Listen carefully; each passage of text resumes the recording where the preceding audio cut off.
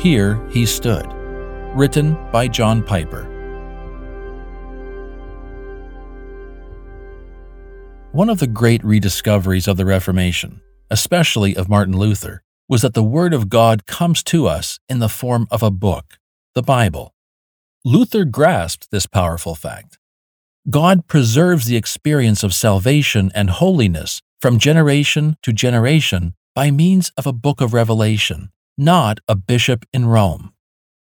The life-giving and life-threatening risk of the Reformation was the rejection of the Pope and councils as the infallible, final authority of the Church. Luther's adversary, Sylvester Praerius, wrote, "He who does not accept the doctrine of the Church of Rome and Pontiff of Rome as an infallible rule of faith, from which the Holy Scriptures too draw their strength and authority, is a heretic." It followed that Luther would be excluded from the Roman Catholic Church. What is new in Luther, Heiko Oberman says, is the notion of absolute obedience to the Scriptures against any authorities, be they popes or councils. This rediscovery of the Word of God above all earthly powers shaped Luther and the entire Reformation. But Luther's path to that rediscovery was a tortuous one, beginning with a lightning storm at age 21. On July 2, 1505, on the way home from law school, Luther was caught in a thunderstorm and was hurled to the ground by lightning. He cried out, "Help me, St. Anne! I will become a monk." 15 days later, to his father's dismay, Luther left his legal studies and kept his vow. He knocked at the gate of the Augustinian hermits in Erfurt and asked the prior to accept him into the order. At 21, he became an Augustinian monk. At his first Mass 2 years later, Luther was so overwhelmed at the thought of God's majesty that he almost ran away. The prior persuaded him to continue. But this incident of fear and trembling would not be an isolated one in Luther's life. Luther himself would later remember of these years, "Though I lived as a monk without reproach, I felt that I was a sinner before God, with an extremely disturbed conscience. I could not believe that he was placated by my satisfaction." Luther would not be married for another 20 years, to Katharina von Bora on June 13, 1525, which means he lived with sexual temptations as a single man till he was 42. But in the monastery, he said, "I did not think about women, money, or possessions. Instead, my heart trembled and fidgeted about whether God would bestow His grace on me." His all-consuming longing was to know the happiness of God's favor. "If I could believe that God was not angry with me," he said, "I would stand on my head for joy."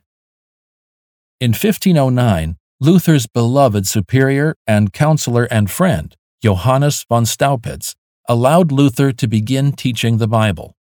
3 years later, on October 19, 1512, at the age of 28, Luther received his doctor's degree in theology, and von Staupitz turned over to him the chair in biblical theology at the University of Wittenberg, which Luther held the rest of his life.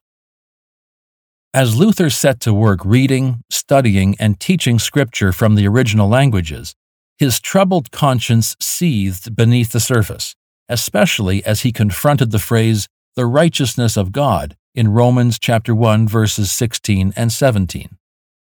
To Luther, the righteousness of God could only mean one thing: God's righteous punishment of sinners. The phrase was not gospel to him.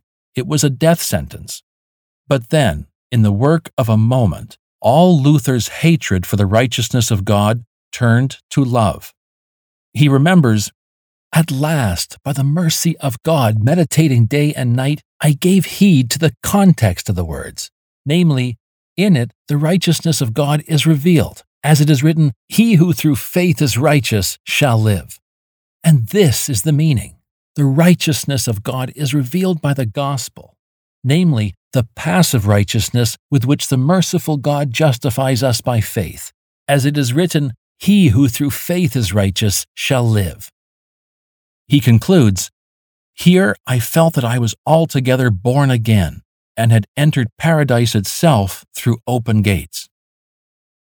Luther was not the pastor of the town church in Wittenberg, but he did share the preaching with his pastor friend Johannes Bugenhagen. The record bears witness to how utterly devoted he was to the preaching of Scripture. For example, in 1522, he preached 117 sermons. The next year, 137 sermons. In 1528, he preached almost 200 times, and from 1529, we have 121 sermons. So the average in those 4 years was one sermon every 2.5 days.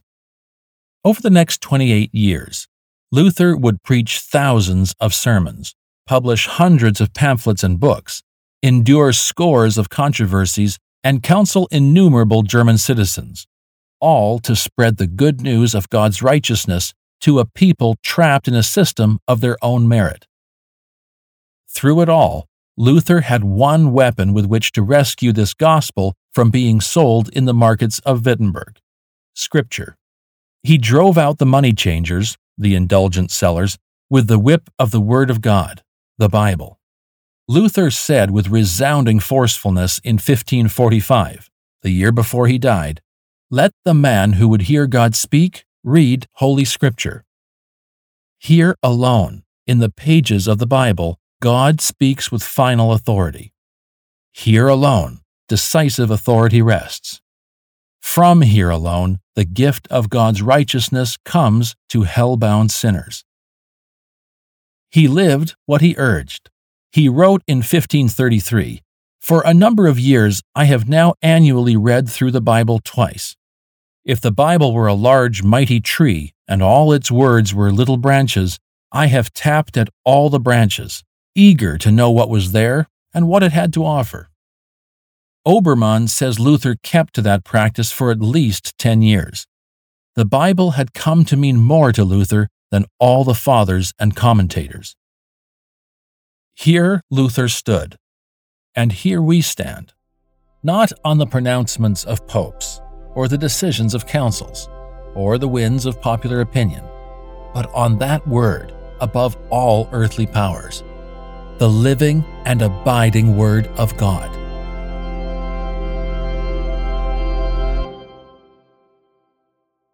You've been listening to Here We Stand, a series of 31 short biographies on heroes of the Protestant Reformation. This podcast has been produced by Desiring God in partnership with Bethlehem College and Seminary. For more, visit desiringgod.org/stand.